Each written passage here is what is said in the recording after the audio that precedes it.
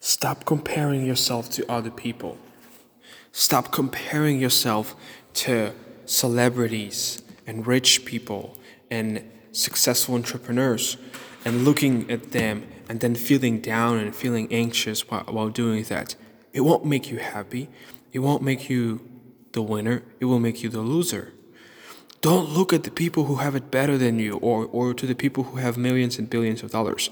Instead, go online and look at the people who are in poverty, people who have no water to drink, people who have no food to eat, people who have no protection, people who live $1 a day for their entire lives. Look at that, and you'll understand, and you'll be much happier because you will know that your life, even though it's not the best, it is way better than a lot of other people's lives.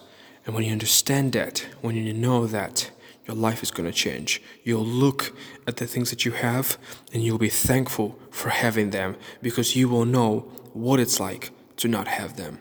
And believe me, when you lose your health, when you lose the ability to go to the store and buy whatever you want to get and eat and enjoy life,